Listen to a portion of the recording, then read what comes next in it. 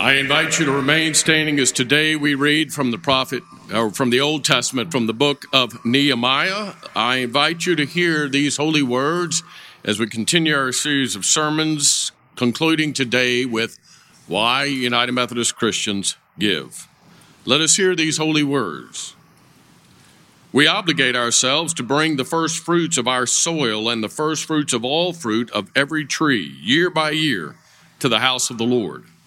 Also to bring to the house of our God, to the priests who minister to the house of our God, the firstborn of our sons and of our livestock, as is written in the law, and the firstlings of our herds and our flocks, and to bring the first of our dough and our contributions, the fruit of every tree, the wine and the oil to the priest, to the chambers of the house of God, and to bring to the Levites the tithes that are our soil, for it is the Levites who collect the tithes in all our rural towns.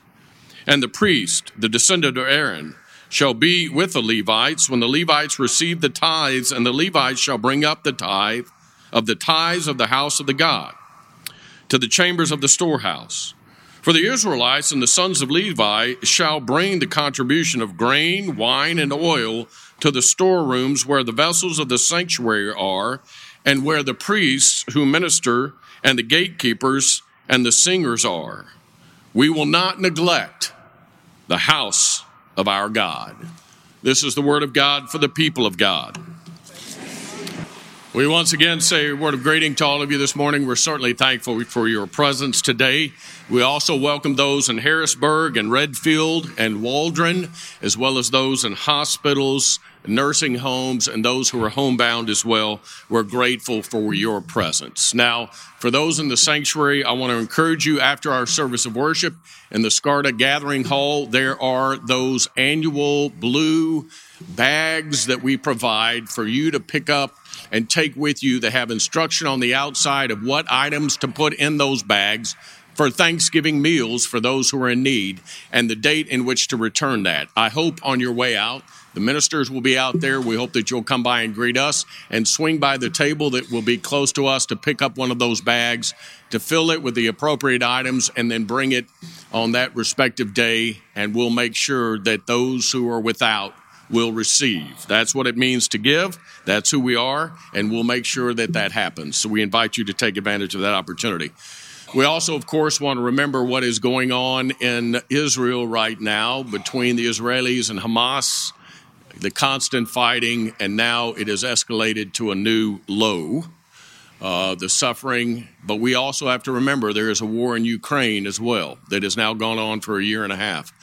It is amazing to me to think that there are this many people in the world have such a disregard for innocent life, but it's out there, and we all know that. We've lived long enough to realize that.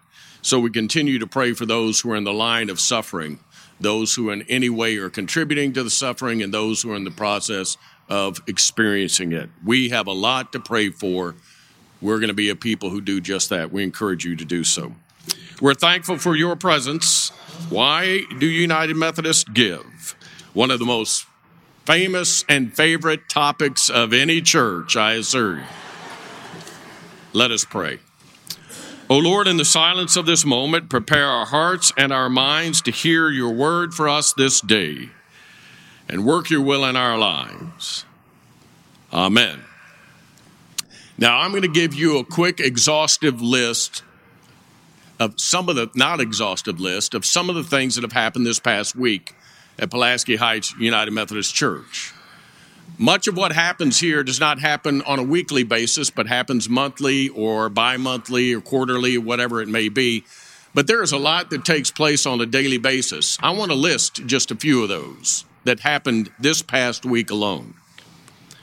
We had children's choir rehearsal, and we had choir rehearsal, and we had band rehearsals and practice for those who were part of our modern worship. We had Wednesday evening children programming. We had 4 worship services, 2 in the sanctuary and 2 in Wesley Hall. We had Sunday school classes for all ages, from those who were born just a matter of days ago to those who were over 100 years of age. We had confirmation and we had youth activities, and we've had book studies this past week, and many hospital visits and funerals and senior adult programming and counseling for those who are having marital problems and counseling for those who are getting married.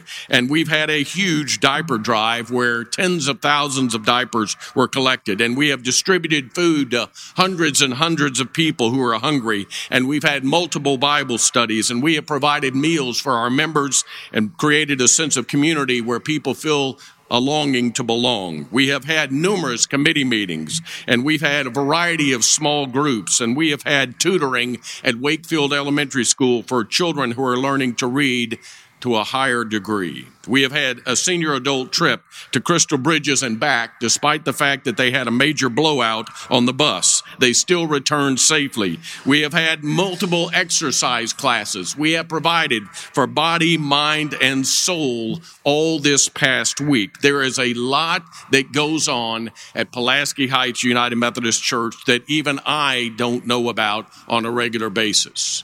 We have continual ministries where, for example, our Stephen ministers continually meet with those whom they are caring for and loving on. And those are the kinds of ministries that constantly define who we are as a church. There is a lot that happens at Pulaski Heights United Methodist Church every single day, 7 days a week. And it is because you give. The list goes on and on. Lives are continually shaped and reshaped and reborn because of your generosity. A long time ago, the Israelites had been exiled. They had been unfaithful to God, and God said, I've had enough. I've warned you repeatedly, and now is the time. And God dispersed the Israelites. They no longer had a home. They no longer had a foundation in Jerusalem. They were all over the place for decades. And then finally, they are invited to return to Jerusalem. But it is devastated. It has been destroyed. The wall has been torn down, which was the symbol of security and safety. And Ezra and Nehemiah and others decide we have been invited back by God. We've got to do something about this. So they start rebuilding Jerusalem, and they rebuild the wall. This sign of safety and security was now once again in place. But the Israelite people recognized, of course, that the reason they had been dispersed, the reason they had been placed in exile is because they had been extraordinarily unfaithful to God. And so they, as a nation, repent. They have a ritual, a service, where every Israelite is to get on one's knees and pray to God and seek to be forgiven and repent of the collective sin of the people. And then after that, they're given instruction about what they are to do next. And what they are to do next is to always put God first. We have seen, say the Israelites, what it is like to discount or to discard God. And now we recognize how God has blessed us and what we are to do with those blessings when we always put God first. So they start talking about it, and I read a portion of it. They give their first fruits. That is, they give their very best crop. They give their very best animals. They give their money. They give their time, their energy, and their effort, all of their resources, the very best that they have to give, they always give to God first.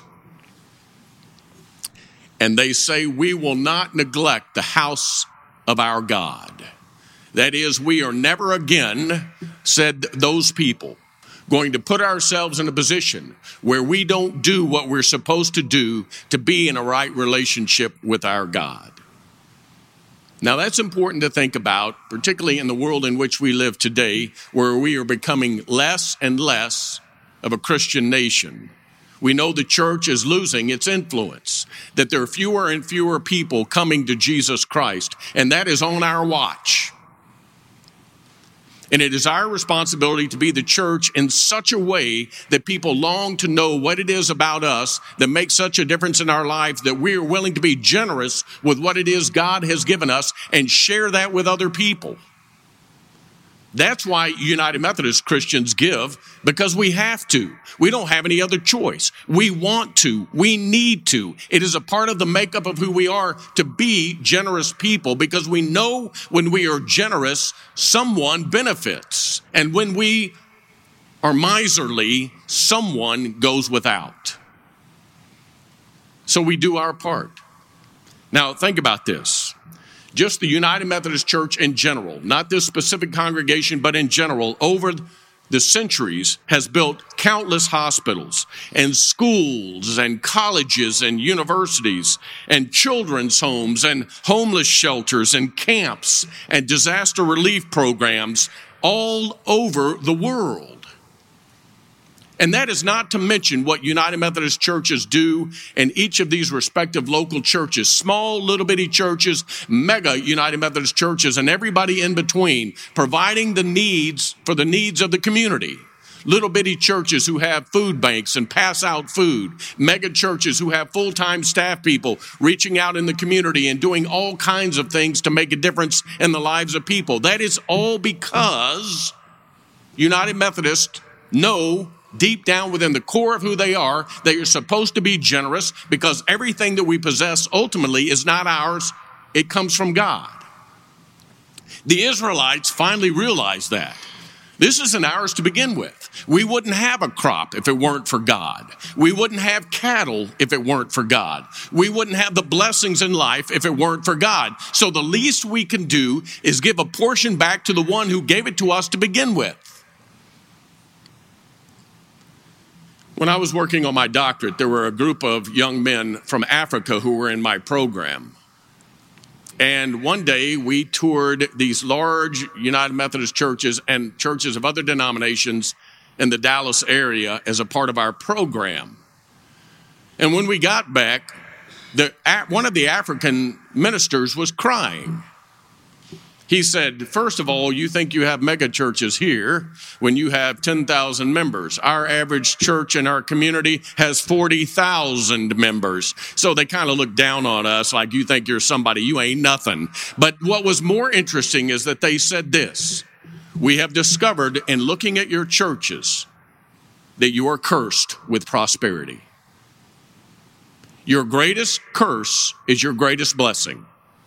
You build these grand structures that house these people. What do you do for the poor? We meet under tents. We meet out in the hot sun, and we use everything we have because everything is everyone's, and we make sure everyone is provided. What do? Your greatest blessing is your greatest curse. You know, he's right. We are an affluent people compared to much of the world. We all know that. We compare our affluence with other people, and sometimes we don't measure up. But the truth of the matter is, if you compare our affluence with the majority of the world, we're doing quite well.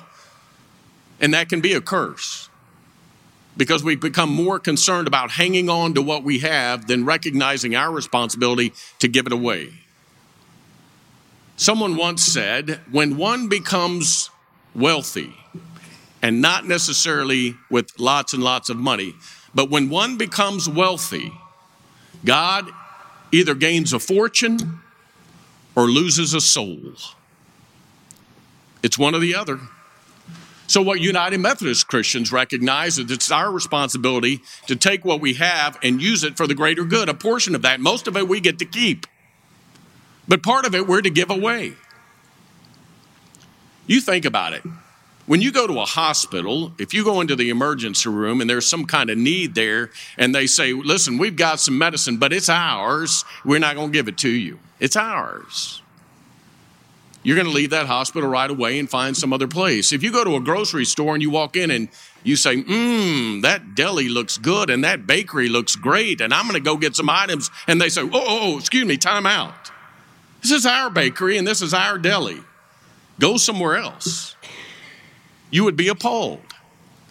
If your money were in a bank and the bank called you one day and said, I know you made this great big deposit and we appreciate that very much, but you know, it's our bank. It's our money. You'd be furious. We recognize that hospitals have a responsibility for the greater good of the community, as do grocery stores and banks. They keep within their possession those things that benefit the community, but they also share them for the greater good. They make it accessible for us to be able to feed our family or make our family well or have the resources to pay our mortgage or whatever it may be. They hold on to it, but they give it away. That's what it means to be a follower of Jesus Christ from a generous standpoint. God has given all of this. We don't say, it's mine. Listen, nope, I'm keeping it all to myself. Our responsibility is to hang on to it and then give it away for the greater good of the community.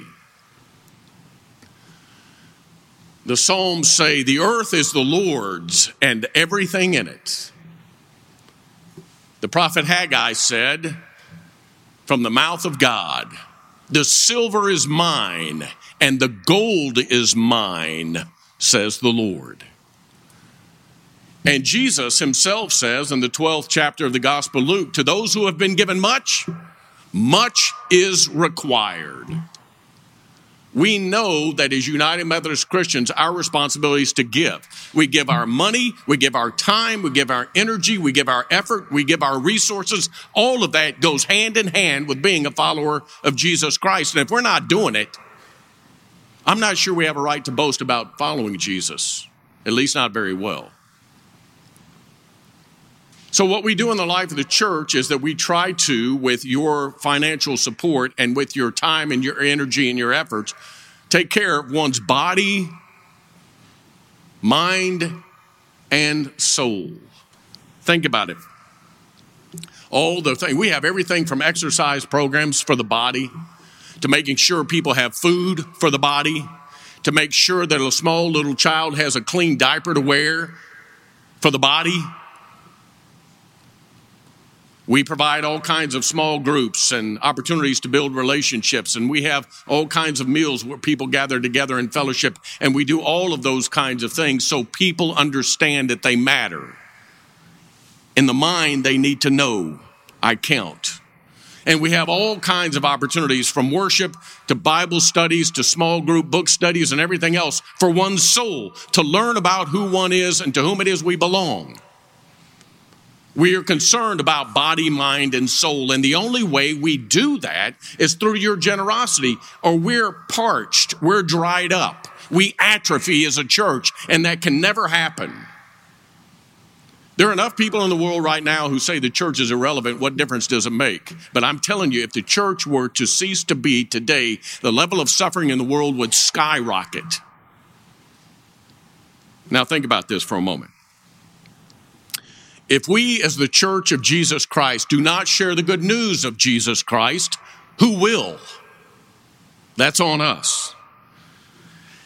If the Church of Jesus Christ does not provide for the needs of the world to reach children, youth, and adults, and let them know about the power of God's grace, then who will?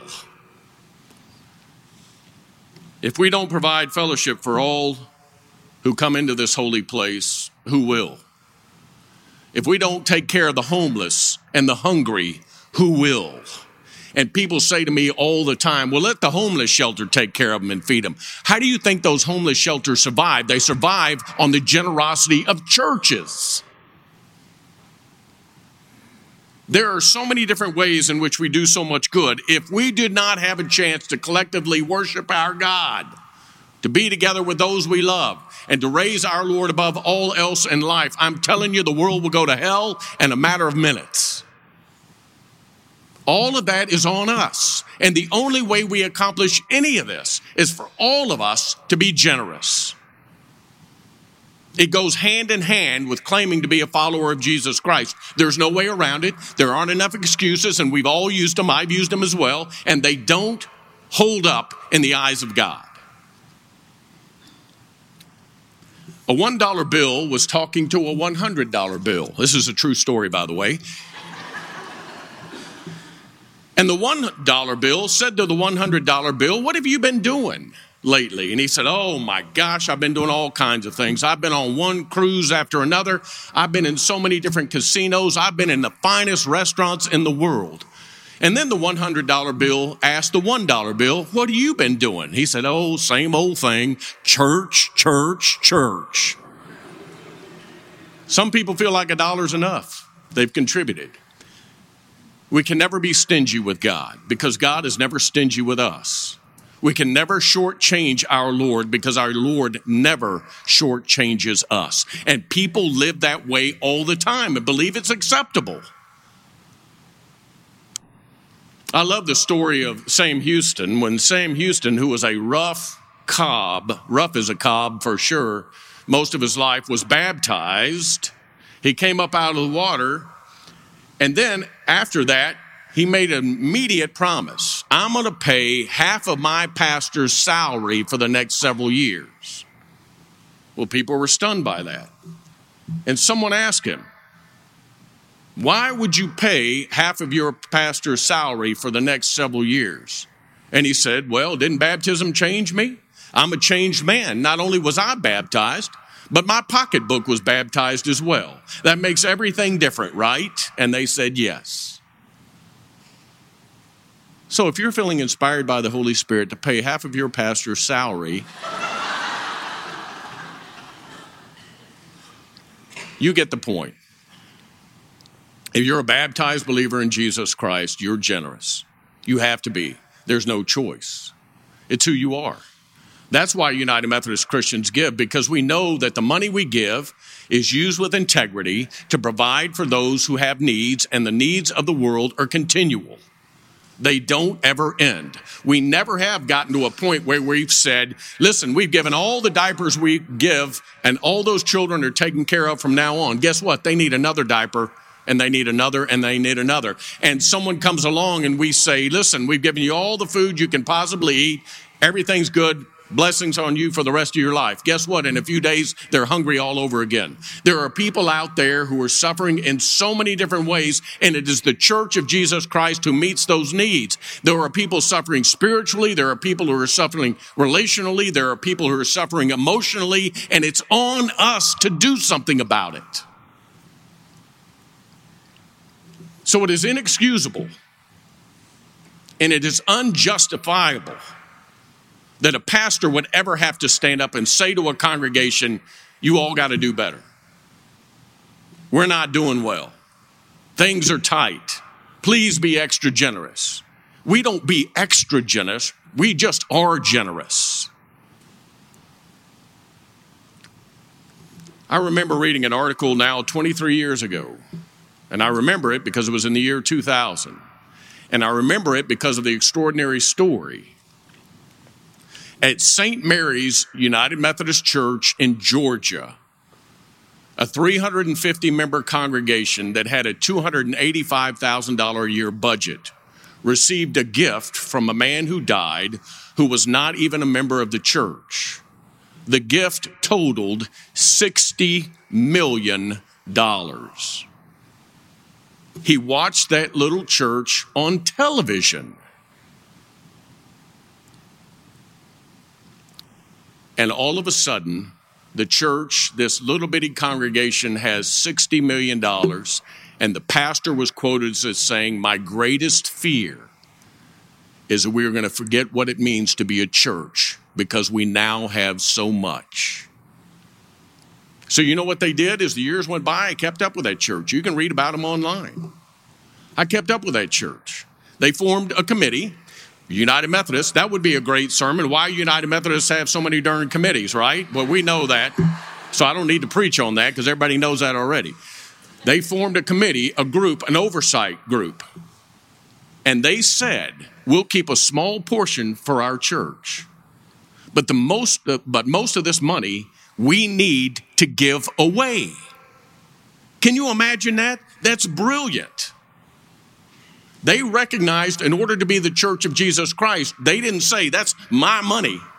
They said, it's the world's. It belongs to everybody. And if we're going to be the church we're called to be, we're going to give it away so that we can alleviate suffering, so that we can bring people who are in the midst of darkness into the light of the world we call Jesus Christ and everything in between. What a brilliant move. What a generous congregation. And that's who we are. Why do United Methodists give?